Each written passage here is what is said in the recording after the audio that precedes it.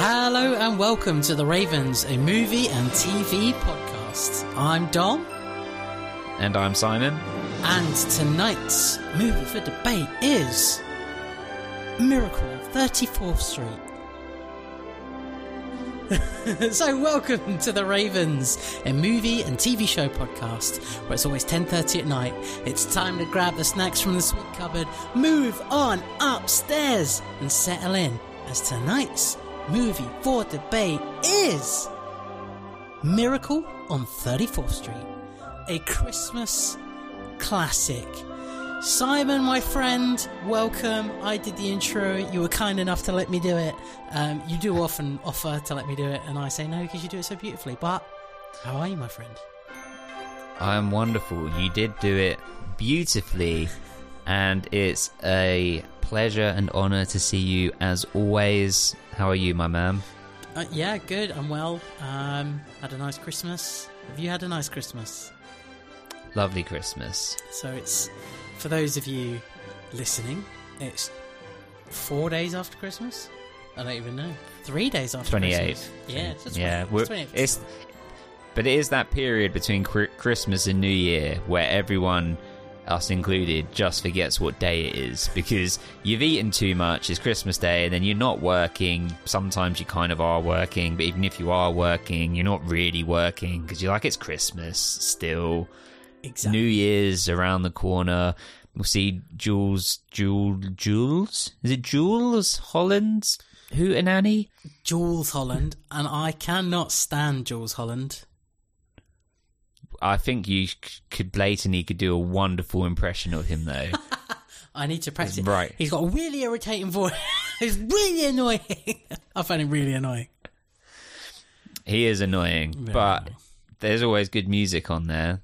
True. That is true. They've got good people on there, and it's live, and it's good to see. It's good, like, live acts. Anyone who doesn't know what we're talking about, then you're not from the UK. But it's basically like the UK's version, I guess, of... Well, it's not like dropping the ball in Times Square, but it's like it's on every New Year's. It's like a New Year's party with live music that's in like a TV studio, and they'll have someone like Gary Barlow there, or Ed Sheeran there, or whoever. But I mean, since F and I have had Luna, and especially now that we have our son, like every New Year's is we, drink champagne at home.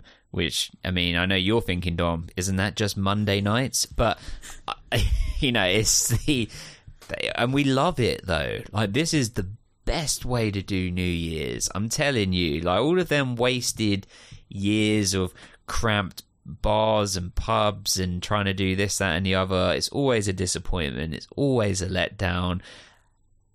Just New Year's at home. I mean, I haven't asked you, but I know you. That is your vibe. Come on, tell me that's your vibe. Of course it is. I hate going anywhere on New Year's Eve. I used to actually make sure I was working New Year's Eve and New Year's Day.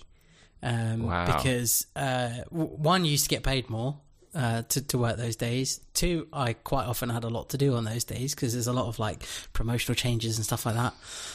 But also they were quiet and I liked working them. I didn't like going out. I used to when I was younger, like 18 to kind of, let's say 25, used to go out and go to the pub and you couldn't move and it was horrible and just full of idiots and just not anything I've ever enjoyed doing. So made that conscious decision that I would forever be at home because I would mostly be working both days, but that wouldn't ever bother me. I hated seeing in the new year in a shitty pub with sticky floors. Yeah. I just noticed that you said a conscious decision, which our shared good friend Eckhart Tolle would say that you became conscious of your unconscious self. Am I right? Yeah, well, I suppose so. But it was always a case of wanting to go out to fit in, I guess, and still be part of the crowd and be part of that friendship group, rather than just go, I'm going to stay at home, I'll see you on another day. Well, you know what's right there? That frontal lobe, baby. I'm guessing it's there. I'm pointing at my forehead. Where is it? Somewhere.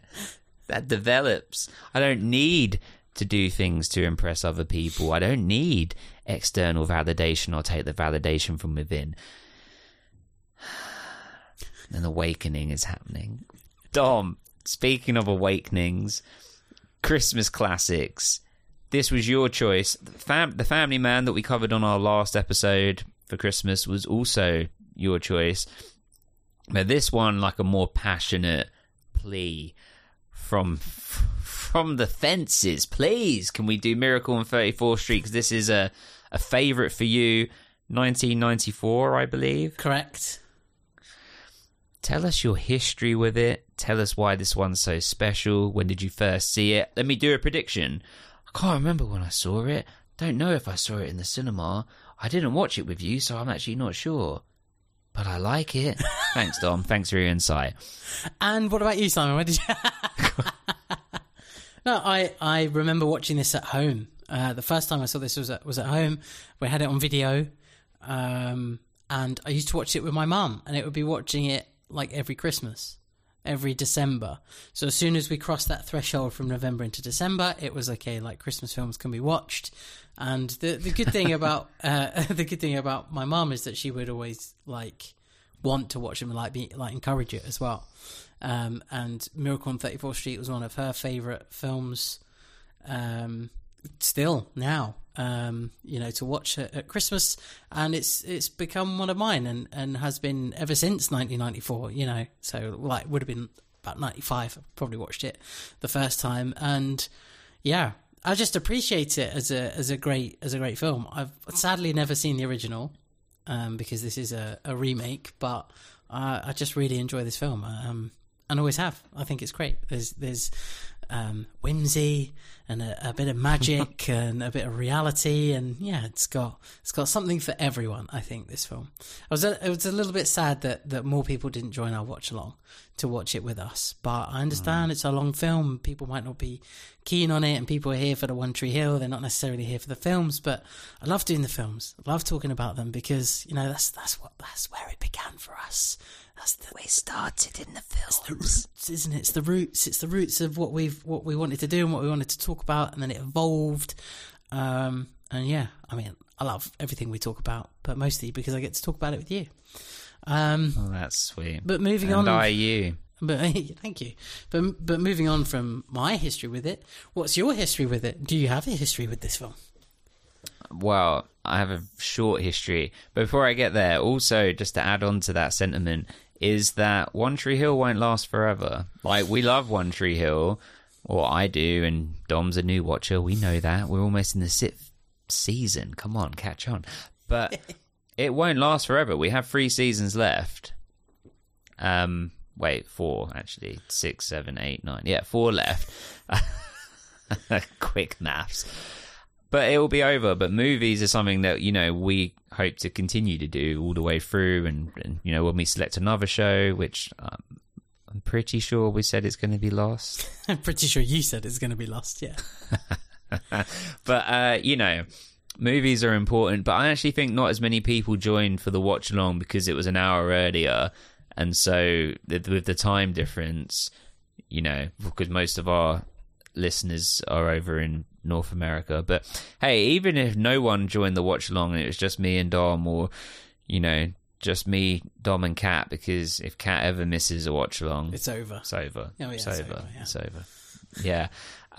So it is surreal that people watch stuff with us, and yeah, it's lovely. My history with the film, I don't think I'd seen it all the way through since when we watched it the other day.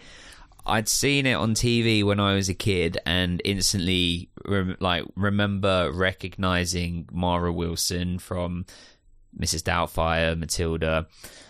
And yeah, I sort of remember bits of the court case at the end, particularly when the reindeer comes into the court. But I don't think I ever saw it all the way through, just on TV. And yeah, maybe I saw a bit more of it on TV, maybe like 10 years ago, but still not from like opening credits to closing credits. And then watching it, where we watched it last week, I really enjoyed it. Really enjoyed it. And I mean, I'm looking forward to your impression of Mara Wilson. That is definitely going to have to happen. In fact, can I get a taste? I'm trying to think of a line from the film. Hey, you stupid jerk! Mr. Kringle's the nicest man in the whole world. He never hurt anybody. Perfect. And it's got a wonderful cast. I mean, obviously, it's got David Attenborough. Richard Attenborough. Apologies. It's got Richard Attenborough in, who I would have recognised at that point from Jurassic Park. It had, or has, is it Dylan McDermott? Correct, yeah. Who Effany is like obsessed with. It has Dexter's dad in it. Yeah, James Remar. And others. There's got loads of others, like JT Walsh, Elizabeth Perkins, obviously Mara Wilson we mentioned, and like a whole handful of others, like Robert Prosky, William Wyndham, Jane Leeves, is it? Who's in Frasier? Oh yes, is in it. Yeah. And just there's just like loads of others that pop in and out every now and then. Well, do you want to walk us through? How do you want to do it? Should we do it sort of act by act again, like we did with Family Man? Yeah, we do it act by act, like where we start off and who we meet and kind of where we go from there, basically. So we can start at the top and work our way through. Shall I do the synopsis? Yeah, I think you should. I think it'd be That great. was a joke. That was a joke. No chance. He's got way too much wine to do the synopsis. Not when we have a professional synopsizer in you, my friend. No one even touches the sides compared to you. Come on. Do you reckon I could put that on LinkedIn? Professional synopsizer. I think you should. Would you ever be... Well, no, you wouldn't. It's a tangent. I was going to say, would you ever be tempted to put professional podcaster? And what do you think classifies as professional? Because we get paid. I mean, it's true. We have Patreon members. Thank you very much. We appreciate you. Thanks so much. All. You know, I mean, it's not like it's our full-time job. It's a hobby. But technically, I think that is the definition of professional, right? If someone is willing to pay for your services. Yeah, I suppose so. And we had advertising at one point. So, you know. Contract is still available if anybody is interested. We're still open to offers. We're not tied down to one thing. So, you know, just anyone. Manscaped, we'll do that again, you know. We'll come. Green Chef. I mean, we'll do other things. Nike, Adidas, Dunkin' Donuts, Apple. Starbucks. Apple, yeah. I mean, we're recording via Apple, you know, equipment. Mm-hmm. Yeah, that's a free plug. Feel free to send us a plug. Spotify, if you're interested in picking us up, giving us an office, the equipment, a crew, whatever. Editor. Even then. Yeah. We don't need them. We save some money there. But would you consider yourself professional? No, let's go semi-pro. We're semi-pro. Okay. Semi-pro is okay. We're like semi-pro. We're like non-league footballers, aren't we? Yeah. So that they get paid for it, but they're not like they've got to have another job. So they have a day job. Yeah. Semi-pro. But they're always just one potential podcast or free kick away from making a highlight reel and being pulled up to the Premiership. That's it. Getting into the big leagues. Well, speaking of the big leagues and this being a big classic Christmas movie, tell us about where we begin, my friend. Well, we start off at the Coles Christmas parade. So let's lay the scene a little bit. Coles is going into a little bit of financial trouble, and they've got to make it out of Christmas with a bit of profit, or we're going to have to start looking at closures. We have to start looking at closing down. And Coles is built up to be this like big, massive, kind of family name particularly in New York where we're set. And there's another store, Shoppers Express, that's going to buy it out. They're going to buy out Coles and they're going to turn it to rubble. Basically, they're going to get rid of it, maybe use their infrastructure to turn it into their own stores. But yeah, that's the plan. And Shoppers Express is supposed to be this big global brand, not like kind of family friendly that you'd expect. But Coles are, the main sponsor for this parade, or, got lots of floats and doing their parade. And they have Santa, Father Christmas at the end of every parade every year. And it's the Thanksgiving parade. So this always throws me off because we don't do Thanksgiving over here because it's very much a US-based holiday. And they have a big parade on the day, and that's what we're watching. I guess it's kind of Father Christmas, Santa Claus arriving for the holiday season. And we meet Richard Attenborough, who is, introduces himself as Kris Kringle, Father Christmas. And he's basically coaching the Coles Santa Claus how to use the whip on the sleigh and how to ride the sleigh. And he catches him drinking. And he's not happy about it. And then it goes into like a whole thing there where he basically takes the alcohol off the Santa, tells him he's like a symbol for the children and he shouldn't be drinking, on the job and 2 in front of the kids, and there's cameras around, and he pours his alcohol out, and this warrants a whole basically issue with police getting involved. And then we meet Mrs. Walker basically is like the curator for like special projects for Coles, and she's the one that sets up the parade and everything. And yeah, it all becomes a bit of a kerfuffle. And drunk Santa gets on his sleigh and he goes to use the whip, but the whip is attached to his foot. He ends up pulling it up, pulls himself over, the sleigh drops, it lands on him, it's a whole mess, and he gets fired on the spot. And Kris Kringle, who's walking away from the parade, is then asked by Mrs. Walker to be Coles Santa Claus for the season, which he accepts. But he's got some conditions. The conditions are he wears his own Santa suit, and I think that's kind of it. So that's kind of setting the main scene. Have I missed anything out there? Perfect.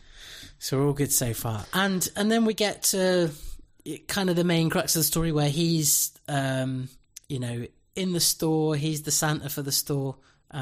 Before that, we meet Mara Wilson's character, who's Susan, so Mrs. Walker's daughter, who is very close with Brian Bedford, who's like a neighbour or lives on another floor in the same building. And Brian and not Susan, Dory, who's the mum, have kind of got this on and off relationship. It's a little bit nebulous. We don't really know whether they're a couple or not, or whether they have been a couple or not. But there's definitely a connection there. There's definitely a bit of romance. But Mrs. Walker's been burnt before. She's been down that road, and she's been disappointed. You're giggling. Explain the giggling. Well, firstly you said nebulous, and that just threw me off. I was like, wonderful word choice. And then you said she's been burnt before, and I just instantly went, oh my God, she had syphilis. And she still has. Because that shit's for life. Oh, yeah. But what a way to bring the episode down. I'm sorry. That's okay. It is a little bit vague to begin with what their relationship is. And she's quite strict with her daughter in the way that she's to address him. It's Mr. Bedford. Yes, and then when that's what she's saying, stop calling him Beckford, call him Mr. Bedford. Get it right, Susan. Not David, it's Richard Attenborough. Mara, focus on set. Stop dressing like the Joker at conventions. So I was going to say, is this an appropriate time to say, for anyone that's a first-time listener, Dom and I went to Comic-Con in Liverpool, in November, and to see to interview Chad Michael Murray, which we successfully did. You can find it on our podcast feed. But 2 tables down, there was Mara Wilson in her adult form. She, obviously, that is her current form.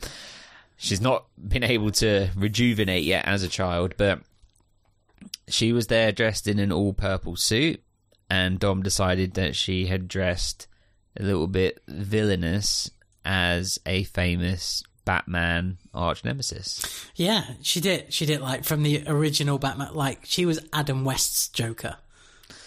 Right. That's what she was wearing. And it was the fact that she was in a silky purple suit with a black stripe down the kind of, like, seam, down the arms. Like an Adidas one stripe. Yeah, and the legs as well. It was all very odd. And I saw a picture of her from a previous day when we weren't there, and she was in a similar, basically the same thing, but a slightly different colour. So okay. she went as a comic book villain. So there you go. But I think she's had a lot of success as a writer as an adult, and I think it was either, maybe it wasn't a book, it might have been a book or it might have been an article, but she's quite open about her experiences as a child actor and how that, you know, went on to inform the transition into adult life, because she retired as a child actor, but has to be up there as one of the most renowned child actors of the 90s. I mean, she is up there with Macaulay Culkin. I mean, she's not at his level. I mean, Macaulay Culkin is literally got to be the most famous child actor of all time, right? Yeah. Yeah, it must be, yeah. But she's up there, you know, like, and particularly in that era, she was almost like a female Macaulay Culkin in that has the talent to be a protagonist in a movie. I mean, you can argue she's obviously not the protagonist in this, but, you know, things like Matilda and, you know, other movies that she was in, she's got something sort of special about her, and obviously her speech is very unique as well. She has a unique sounding voice that's very sort of cute and draws you in, and she's got like a soft way of talking, but she also is like, it's great casting between her and the actress that plays her mum, which is, remind me of her name, sorry. It's Elizabeth Perkins. Right, it's great casting, especially because Elizabeth Perkins is coming across as very sort of well-to-do and put together as well, and so you would imagine that her daughter would be similar. I mean, you have to watch this and be impressed by Mara Wilson's performance, right? Yeah, definitely. And like, she's described as kind of like a small girl, talks like she's, you know, 65 or something like that. And I made a joke that that's kind of not the girl bit, but it's kind of like me. I talk like an old man sometimes, but she has a lot of dialogue. You said she's not like the main protagonist, but she's a central figure and central character to this whole thing. You know, her interactions with Brian and her mum and Chris Kringle and stuff is all really important. And she is really like a lot of the time the central focus, you know, and she kind of saves the day in a way as well. Which we'll get to when we get to like the third act of the film. But as an actor, yeah, definitely. I think she has written books. I know that her mum died when she was very young as well. As well. So from an early age, she sort of didn't have a mum, but I think sort of carried on acting, and then made that choice to kind of stop as well. It'd be interesting to read more about that and find out why. But yeah, I mean, you can't think of Matilda without thinking of her, can you really? Because, you know, even though Danny DeVito's in that film, you don't really think of Danny DeVito, you think of her immediately. And because it was about her, she was the central figure. And I wonder how much, you know, of the new Matilda stuff that's coming out, there's the new musical, obviously, that was on at the West End for a long time. And there's a new film of the musical that's just come out. It's got Emma Thompson in it and a smattering of others. But I wonder how much, you know, involvement, if anything, she has in that, or if that's, you know, helped boost the previous Matilda film. You know, and obviously she's got to work with a lot of great actors herself. You know, with, you know, Robin Williams being one of them as well. You know, think about that and having that experience. Mrs. Doubtfire is, I mean, it's on the shelf. It's one of my favorites of all time. Like, we have to cover it at some point. I'm enjoying doing these movie podcast episodes so much that I really just kind of want to keep going, doing as many as we can. But 1 in 4. So, okay.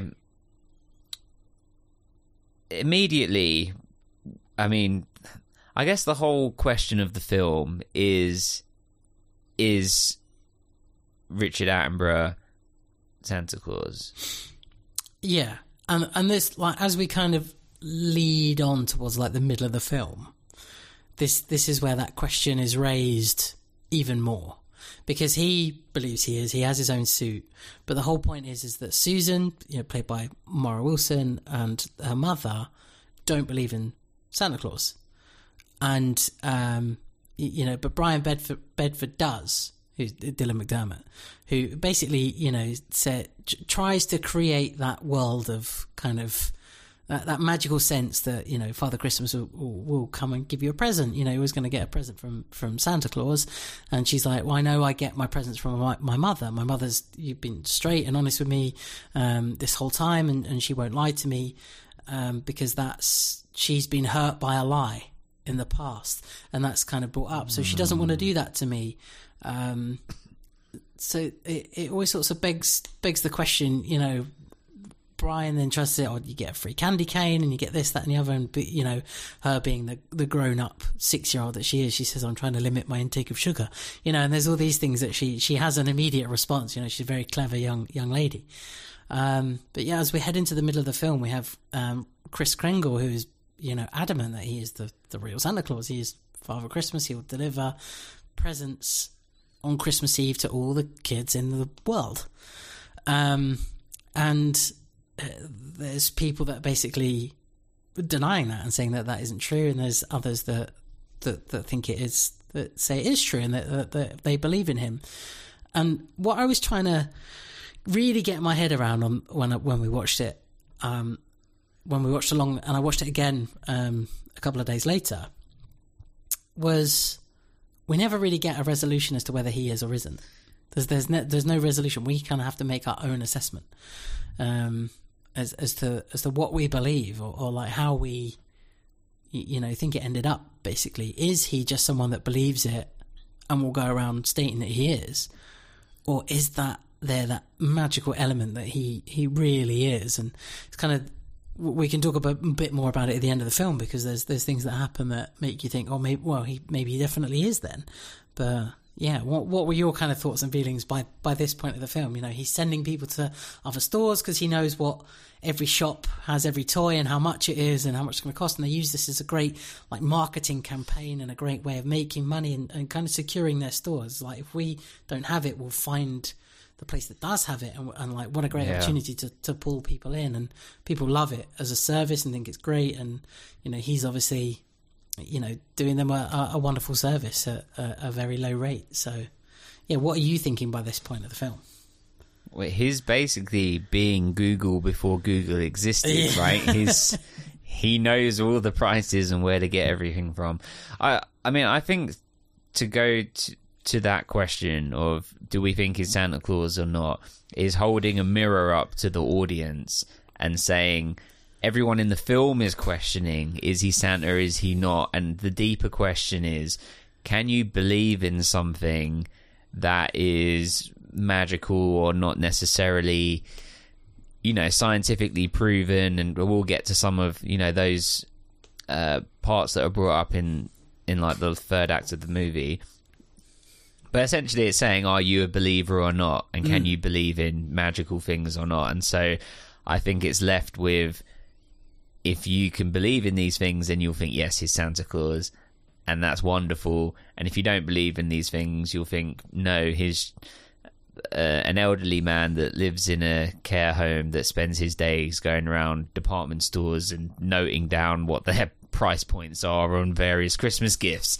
And so I think it's a bit more like a mirror to the audience of, which one of these two people are you, and which one do you want to be? And hopefully it's instilling the magic of Christmas and the wonderment that we hopefully can all have, and that you can see through a child's eyes, and that whole perspective of Mara Wilson's character transforming from a non-believer into a believer. Me personally, at this point, I was enjoying to quote you from earlier, the whimsy of the is the way that he's so nonchalantly Santa Claus. Like they'll ask him a question, he'll be like, well, no, this happens like this because of this, and yes, this is my own suit, and yes, gold buttons and gold thread, and this is my actual beard, of course it is. And it's confidence, and I love it. I really was enjoying it, and I always feel with movies from this era and this part of the 90s, like that sort of early to mid 90s, like literally a movie made between like 93 and 97, those like 4 years are just so perfect to me. Like I like watching a film like this that I don't even have nostalgia for, feels nostalgic because of the style of filmmaking. Like, so I just instantly love it, and I assume that you feel the same, right? Yeah, they kind of hold a special place, don't they? And you've got this really high regard for it now, and you can really appreciate it more. And funny enough, like I think everything that you said was like marvelous as well, by the way. But when I watched this film for this time round, this is the first time I've questioned his authenticity as Santa Claus, because you're not a believer anymore. No, but because I've always just believed he is, like from being a child to I guess now, I've always just gone, yeah, he's the real Santa Claus, and they're just trying to prove that he is. Or at least like get him free so that he can go and crack on and do Father Christmas things. He can go and deliver his toys and stuff and go to the North Pole and all that jazz. I've never, ever, ever once considered that he isn't, and that it doesn't matter that he isn't, because, it's about believing in that figure and believing in something nice for that season, and that he represents, something, and it says more about the legal system and the justice system that, that it doesn't matter whether he is or isn't. It's about his belief, and it's about, how the system views him, and should he be in a home because, he's a danger, and actually he's not a danger to society or anyone else, or he's not a danger to himself. Therefore, he can go on and believe that he is Santa Claus. Let him. What's the issue? And this is like, so we're in that kind of center point of the film of where they try to discredit him as much as possible, because at Shoppers Express they want some bad press now. They really want something bad to happen so that Coles goes under and they can buy him out, and it's kind of smooth sailing for them. So the Victor Lambert, I think is his name, the guy at the head of Shoppers Express, sends out his two goons, Jack Duff, played by Dexter's dad, and Alberta, to go and basically cause some sort of havoc. And they get Santa Claus arrested, and they basically frame him for hitting the guy that he replaced with his cane. He gets put into an institution. He then feels like he's let millions down because, he's a figure and a symbol of all the things that are right and good about the world, and he's gone and done something wrong, something that he shouldn't have done, even though he was pushed to a point of basically being called like child molester, basically. Crazy. Said, it was crazy in this film. It was crazy. When I heard him say that, I was like, yeah, hit him. Go on. Yeah, hit him. Yeah, go do for it. And then that's crazy. It's crazy. And it's a really good point that there's like a cameraman appears, and the guy had no injuries, and that's all kind of brought up and explained. But because he felt like he'd done something so wrong and so bad that he didn't want to pass the tests that would have got him out of the institution that he was being held in. Yeah, he felt like he deserved the punishment when, clearly he was set up. But then it then allows the film to go into this wonderful courtroom drama, which I don't know why. I guess courtroom scenes in movies that are family friendly are a little bit more rare, in terms of, if you got a courtroom scene, it's usually in the 90s. I mean, you got things like Time to Kill is obviously incredibly serious. Or okay, My Cousin Vinny, I guess, is a comedy, but that movie is actually hailed for getting the legal logistics and how it all flows actually really accurate. But a movie like this, to have it in, it kind of reminds me of like Big Daddy in a way, you know, like when at the end of Big Daddy, which was in like 99, all of Adam Sandler's friends are up on the stand saying how much of a good dad he is and all those kind of things. It kind of reminds me of a bit of like that. But I love the whole premise that, well, to prove that he is Santa Claus is almost as difficult as to prove that he's not Santa Claus. Like, it's difficult either way. Yeah, and I that's kind of like the lawyer's like aim, isn't it? Is that he says there's absolutely no way in a court of law I can prove you are Santa Claus, but he's kind of got like the other guy sitting over in the other table.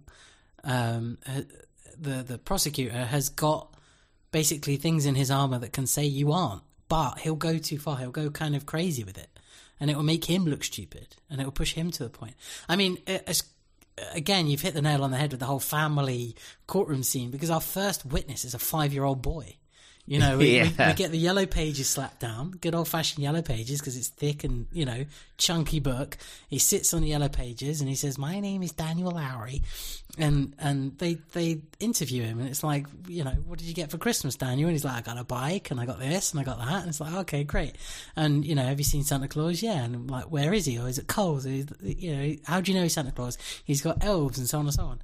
"Well, how do you know that guy can't be Santa Claus?" "Santa don't got a grumpy face," you know. And then it's like a funny little thing. The judge is laughing, and it's like all these kind of sweet moments, you know, which you're not going to get in a real drama about it, you know, something that's a 15 plus, and you sort of think, oh Lord, this is getting serious, you know. Exactly. The only thing that was shocking about that scene was that the fact that little kid had like Michael Madsen's voice. Yeah, right? Yeah. He needed a Swift. Yeah, the boy had gravel for vocal cords, you know. But yeah, and then it gets sort of all over the place, and reindeers coming in the court, but I like how it was showing outside of the court all of the people rallying behind it, even to the point that, you know, the evil duo, are also, you know, revealed that they've got, you know, badges and pins on in support of being a believer. And then the breakthrough is Mr. Bedford seeing the "In God We Trust" on the is on the dollar bill, or is that on all bills? I think it's all on American bills. All American bills, yeah. Right, and then the fact that, well, the whole American law system, all of the systems, right, are sort of governed within religion of God, and how can you prove that God exists in a court of law? It's the same principle, right? Yeah, I mean, it's exactly that. It's if the US Treasury can print on all their money "In God We Trust," then the government is accepting that there is an element of faith put into their, you know, into all their systems, right? I guess. Yeah, like a spirit. There's a spiritual, and they go into that, don't they? Saying that St. Nicholas was, you know, like a recognized saint, isn't it? Yeah. So you have kind of all the explanation of that beforehand, because that's when you have the bishop, and you even have someone who's like from the Air Force who's, you know, explored the North Pole and never found anything, and that's when we get, you know, they're invisible, they exist in the dream world. And it's kind of, again, funny enough, thinking about it, I think all of these things do sound like kind of like the crazy thing, like you'd never see them because they're in the dream world, and I exist in that world and this world. And again, watching it, I now only really realise that I've got to make that assessment as to whether he's believes it and he's a bit crazy, or whether he really is. And because I always just thought, well, it just is Santa Claus, and that's the rules, isn't it? You're not going to see it because it's it's in a fantasy world that he can exist in. And yes, the reindeer will only fly on Christmas Eve, and yet that all these elements that I've never, ever, ever questioned before, I questioned so much on this time round. I'm still very much a believer. I would have had the I am a Believe badge and all that, but it would have been okay, let's just let the crazy guy go and believe he's Santa Claus over there, but as long as he's not hurting anyone, he's fine. But yeah, that would be a great so prop to get you if we was able to get that from eBay or something, like an actual screen-worn badge that says I'm a believer. That'd be dope. That'd be cool. Yeah, I'd have that. Another one to add to the desk. I'll look for that. There'll be something out there, I'm sure. Definitely. And then, so how does the court case, tell us about how it wraps up? Well, the court case, it's exactly that moment that Brian Bedford sees the In God We Trust element on the note, and this is where he thinks, okay, I'm going to bring Susan in. Susan has sort of stood up a couple of times and shouted out in court in defence of Kris Kringle to say that he's nice, he never hurt anybody, and it's all nonsense, like, why we're there. And it's kind of like, actually, yeah, why are we here? This child is making sense. This guy's not really done anything wrong other than defend himself, and the person wasn't even hurt. And it was like quite clearly a setup, and he was like framed. But Susan gives the judge a card. She walks all the way up. The judge kind of looks over, takes the card, opens the card, and it says, Happy Christmas, love, Susan, or whatever, from Susan. And he looks at the note and sees that it's circled In God We Trust. And that's when he changes his decision. So he picks up whatever paper he's got where he's written his decision as to how the case is going to progress from here, and what basically what the outcome of the trial is going to be. Oh, it wasn't a trial because there wasn't a jury, but basically the outcome of the case, and he throws it away, which to me again says, and again never really considered it, it kind of says that he was going to side with the kind of non-believers, and that this person is a danger, and we can't have him going around saying he's Father Christmas and Santa Claus and Père Noel and Kris Kringle and all that. He's there's got to be something wrong with him. And then actually, this proves a point that actually the government puts their faith in God that you can't prove exists or doesn't. But it's an element of faith, and it's a faith that a majority of that country believe in. So why can't we believe in kind of Kris Kringle? And it kind of evolves from there, and he says that's kind of it then, like, case dismissed. I'm going to say that he can carry on believing he is who he wants to be. Yeah, and I guess in the background we had a proposal here as well. That didn't go the right way, but ends up in what I guess we can only call a shotgun wedding and a reveal of a house that they'd always wanted furnished. Yes. Would you like to delve into the depths of that? So Brian is very head over heels for Dory. Well, I think that's safe to say. He really likes her. Wants to be more than just the guy that lives next door or downstairs or whatever. He wants to be part of their life and actually in a deeper, meaningful relationship. And for whatever reason, he thought proposing was the right thing to do, because again, we don't really understand their relationship. I think maybe they were together and now she's not comfortable with that because she doesn't want Susan to be confused. So yeah, that's just kind of the vibe you get, and that's the feeling. She wants to be independent. The father left, and never heard from him since, and so on and so forth. So she has a distrust of men, basically. Understandable. Men are stupid. And she, he proposes. It's kind of blows up in his face, and he basically says, "I love you. I love Susan as if she's my own. I'd do anything for both of you." And she's like, "I've not given you any kind of impression that I want to be married again. Kind of go away." Then we have the whole court case. He's proved that he can be who he wants to be. He is Santa Claus, and then to convince Susan and Dory, his job as Santa Claus is to kind of give them something that nobody else could give them. and he manages to orchestrate basically getting them a house from a picture that Susan gives him. And she says, if you're really Santa Claus, you could get me a house and a dad. And that's what I want for Christmas. And yeah, so they both get sent a card each, and it says meet at this church after midnight mass. So they go, they get to the church, they see the priest or you know, whatever you want to call him, and he's like, yeah, are you ready? Like, ready for what? It's like, to get married. And they're kind of press ganged into getting married, aren't they? He's like, once you're down the aisle, once you're there, it's Might as well. bit hard to just turn around and walk out, isn't it? So I'm like, okay, yeah, fuck it, let's just do it. F and I, so as we're rewatching The Office again, Nice. we're Okay, you just started again. Yes. I'm going to start again too. Didn't take much convincing, did it? I was going to wait for the new year, but I'll wait for the new year.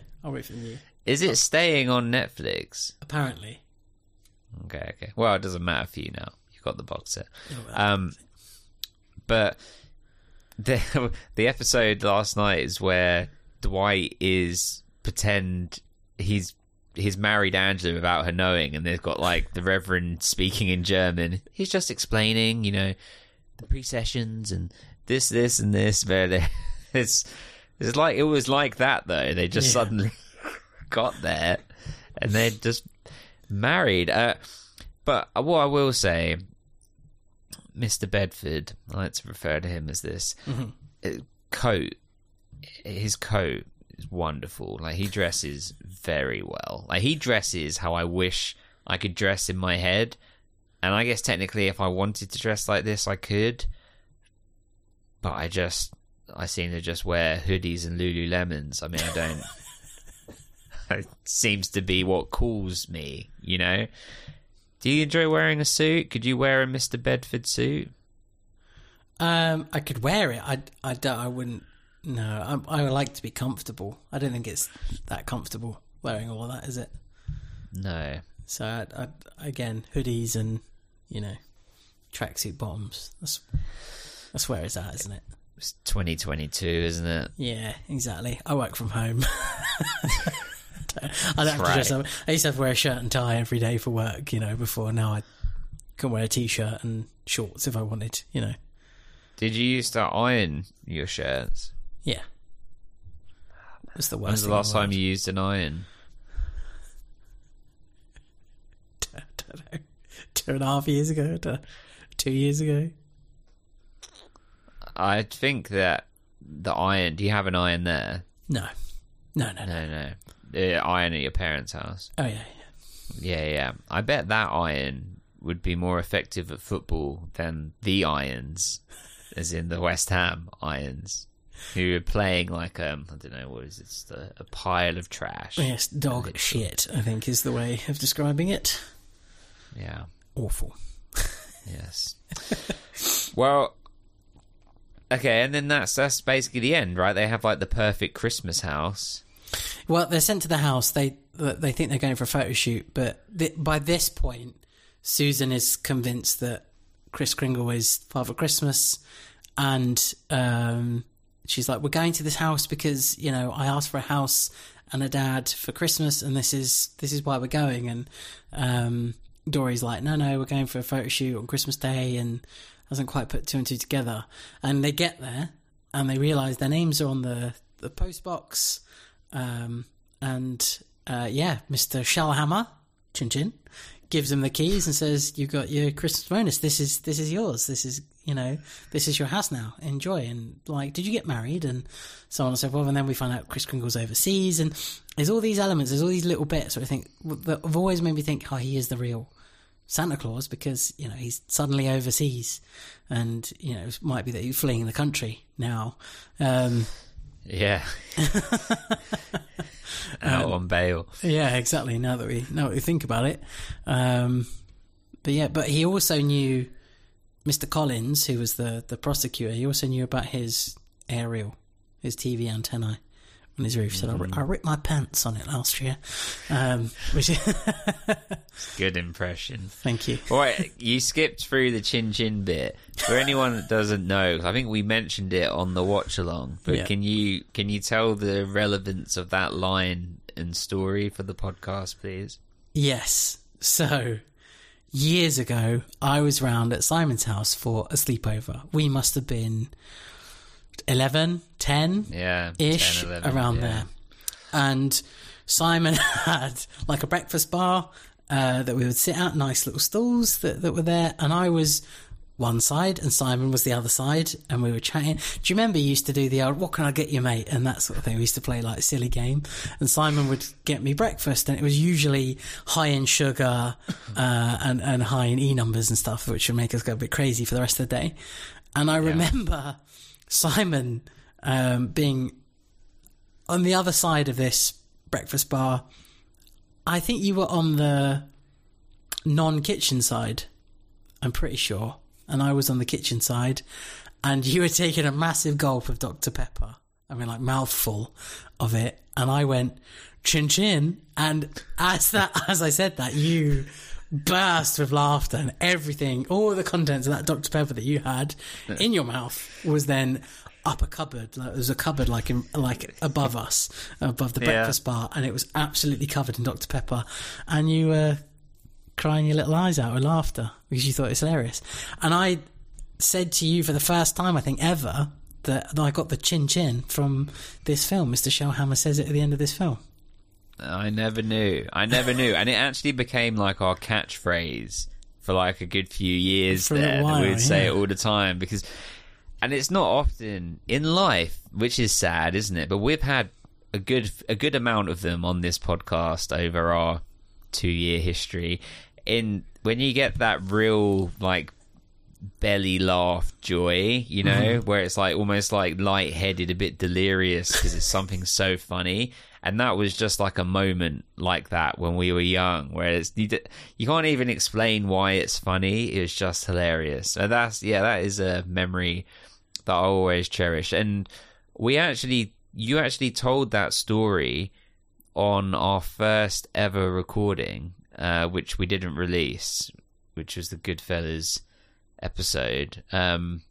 So yeah, it's funny that now 210 episodes later, there we go. Yeah. There we go.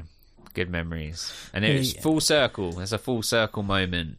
Exactly. Exactly that. And it pays it off, doesn't it? Now you know. Now you know where the chin chin comes from. Chin chin. Perfect. Chin chin. It's perfect. Well, okay, so does that pretty much wrap it? Well, hang on. You did the intro. You do the transitions. Well, just roughly at the end, before we move into that, is they ask Susan what else she asked for. And she says, "Oh yes, a baby brother," and they have that classic moment of looking at each other, looking down, looking up again, looking at the kind of the camera direction, which is a nice moment, a good way to end the film.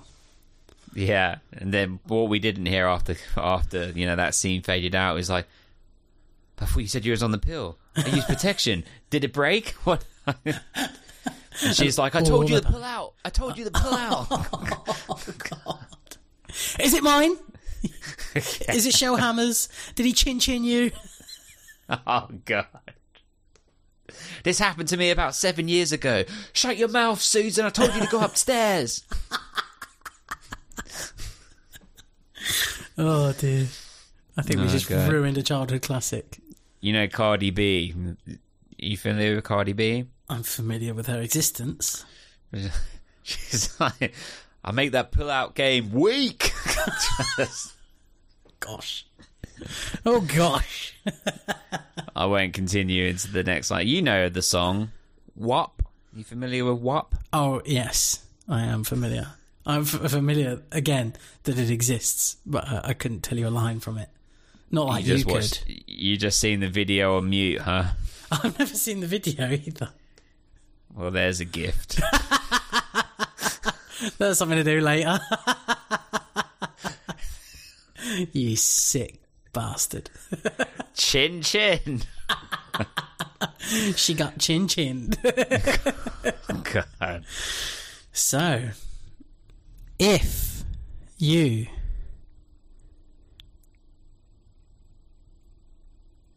like listening to this podcast, And how could you not?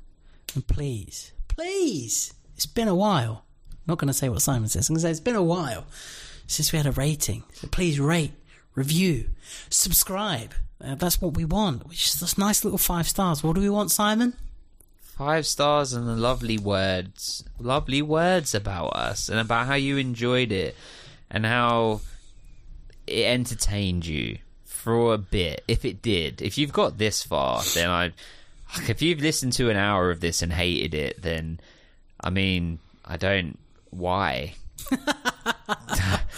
Yeah, just stop.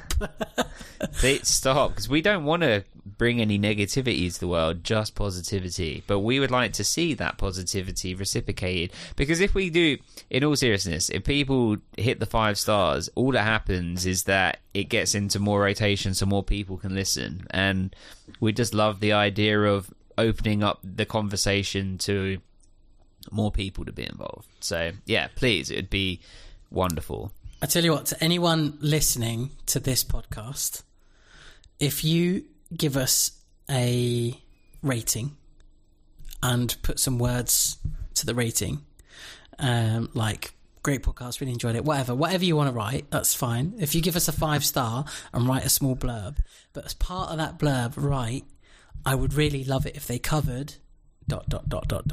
You can choose what we cover next. Wow, there you go. I like that. So we'll let them have that choice, but it has to be as part of a rating. So yeah, yes, I would really love it if they covered ... Your choice. We'll do it. We'll cover it. And doesn't matter when it's from. Yeah, and we see all the ratings, like they come through on like a thing. So yeah, do that. That would be great. I mean, first review should be, please review the music video for what? Somebody will. I think Chuck. Me. It'll be me. You. Yeah. Chuck's the kind that will throw us under the bus like that. I'm sure I could easily talk for an hour about that video. No problem. Okay, I'll watch it and see why you think you could do that. Okay, right, so let's move into judgments. You ready for judgments, Simon? Yeah. Nice. Okay, so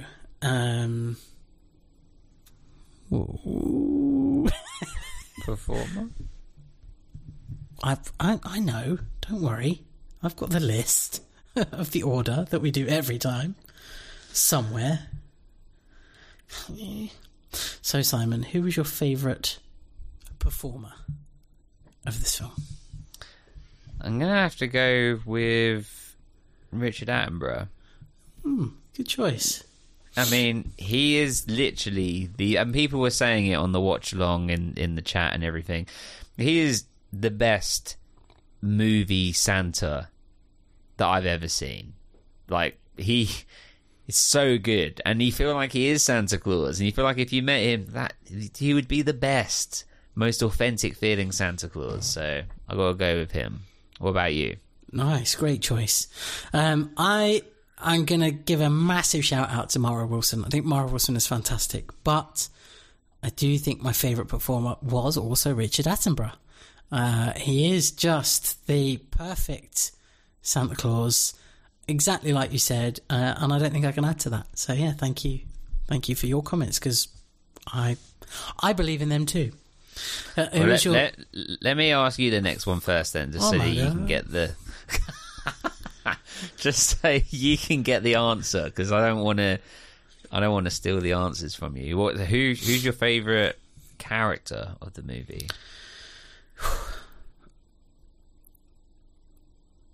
I'm going to have to go for Kris Kringle. Again, it's difficult, not like you can't ignore Susan, who's Mara Wilson, but I just think him. I think Richard Attenborough as Kris Kringle is just perfect. Exactly like you said. What a great character. Sweet, kind, genuine, funny. just works well off all the others, bounces off all the others, does compassion extremely well, empathy, everything.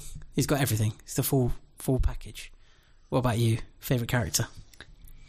The same answer. This is also why I wanted you to be able to go first on that one. Yeah, same, for all the reasons that you said. And yeah, he kind of... I mean, this is not long after Jurassic Park, right? Like, I mean, I'm not checking IMDb, but I'd imagine he probably went from Jurassic Park to this. Yeah. And I mean, they're such different roles. And I mean, we've covered Jurassic Park. If anyone's interested, please, scroll back through the podcast feed. But I think that's one of our most listened to episodes, actually, like non-One Tree Hill episodes. Rightly so. Rightly so, yeah. Well, he is so good in that, and it's actually so much more of a nuanced role than you kind of remember sometimes. The character and his performance is so layered in that, but it's also layered in this in a different way and shows his range. And yeah, may he rest in peace. What an amazing performer. And he directed Gandhi, didn't he? Yeah, I think so. Like, yeah, wow. Have you ever seen The Great Escape?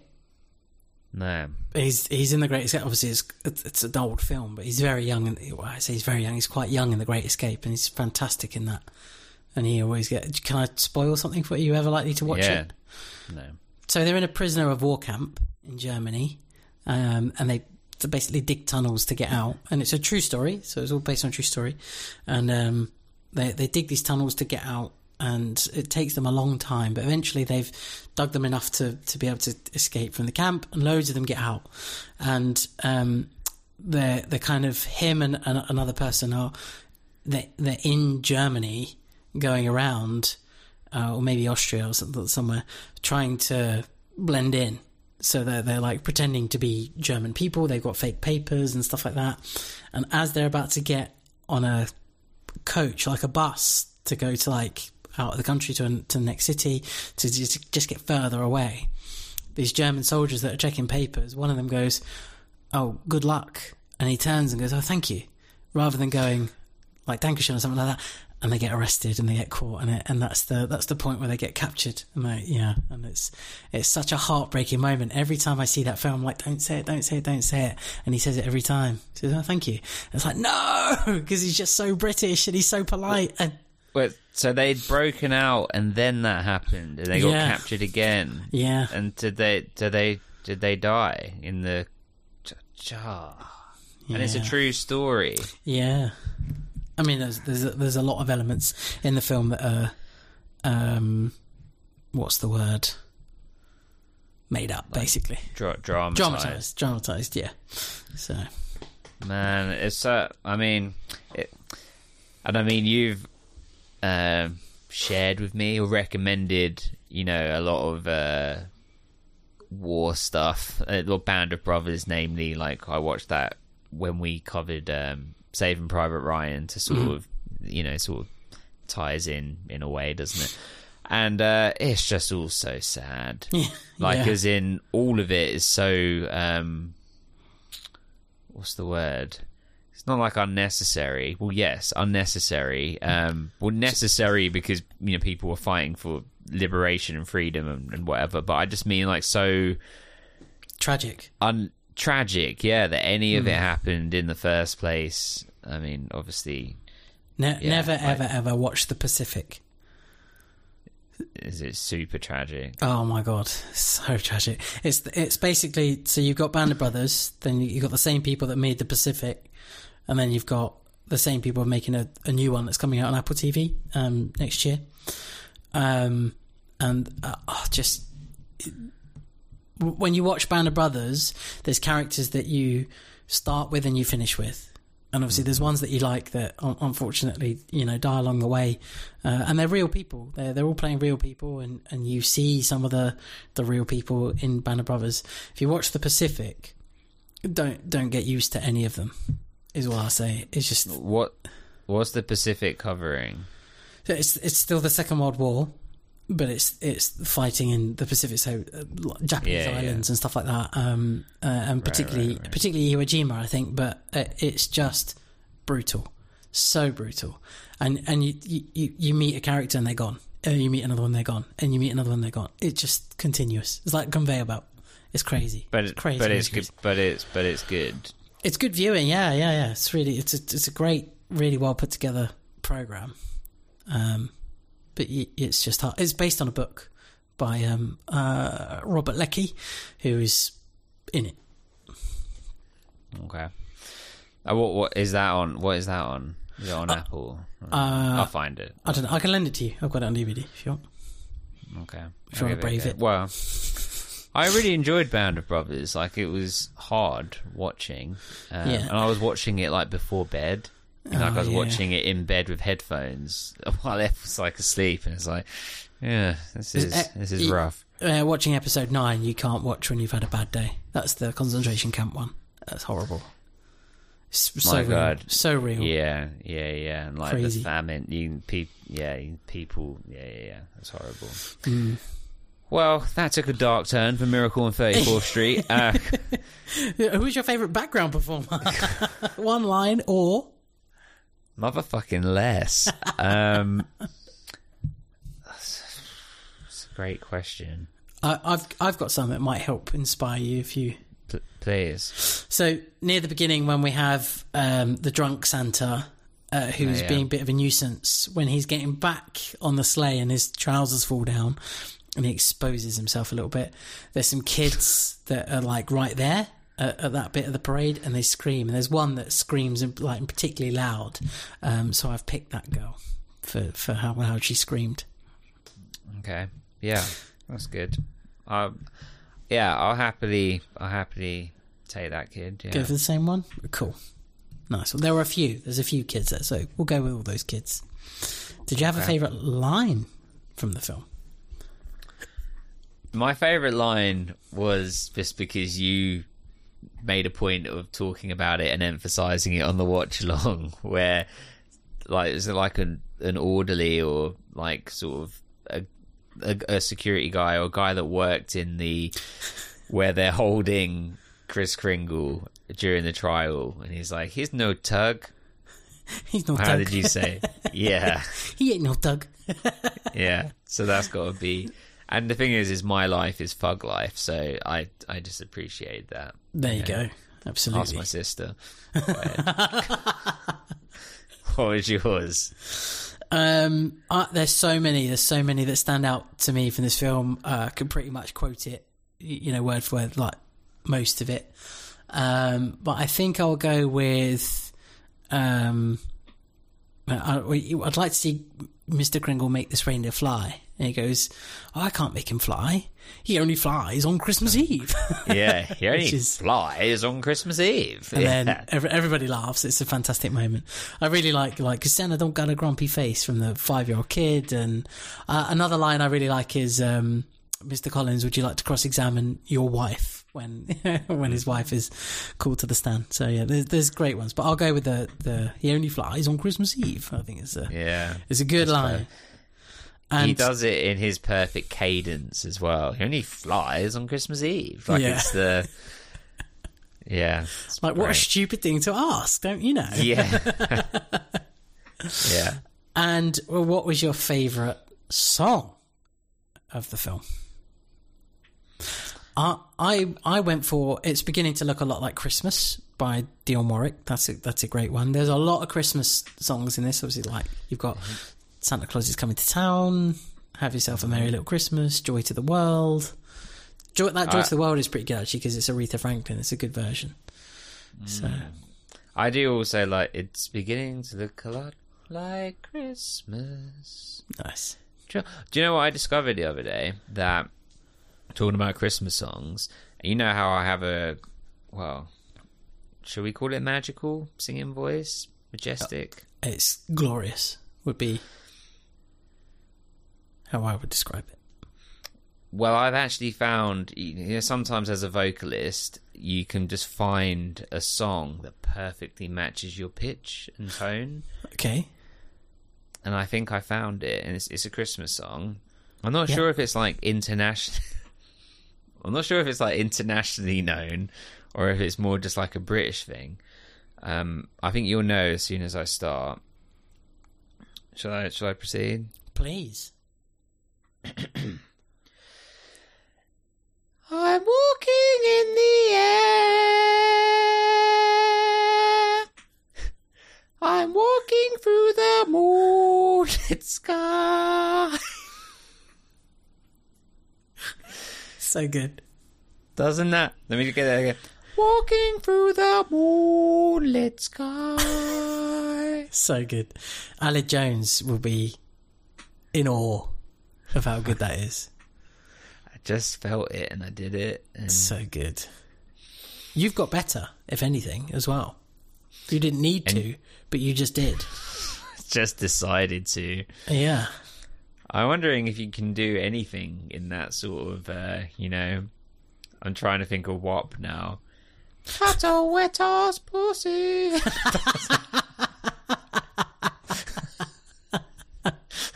I'm walking through the moonlit sky. Oh dear. Nice. Shall we do our ratings? Yes, I think so. Let's do our ratings. So we do an objective and subjective rating. And we'll start off with your good self. Would you want to do objective first? Sure. I mean,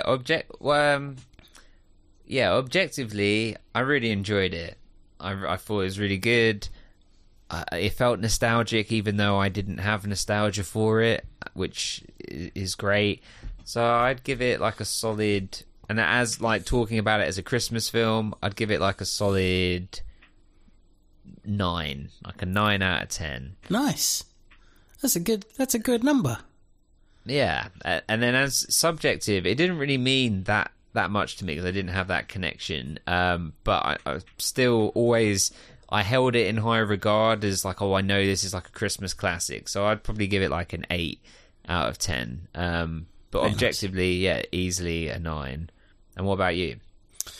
Objectively, I think it's a great Christmas film. It's a classic one. The acting's great.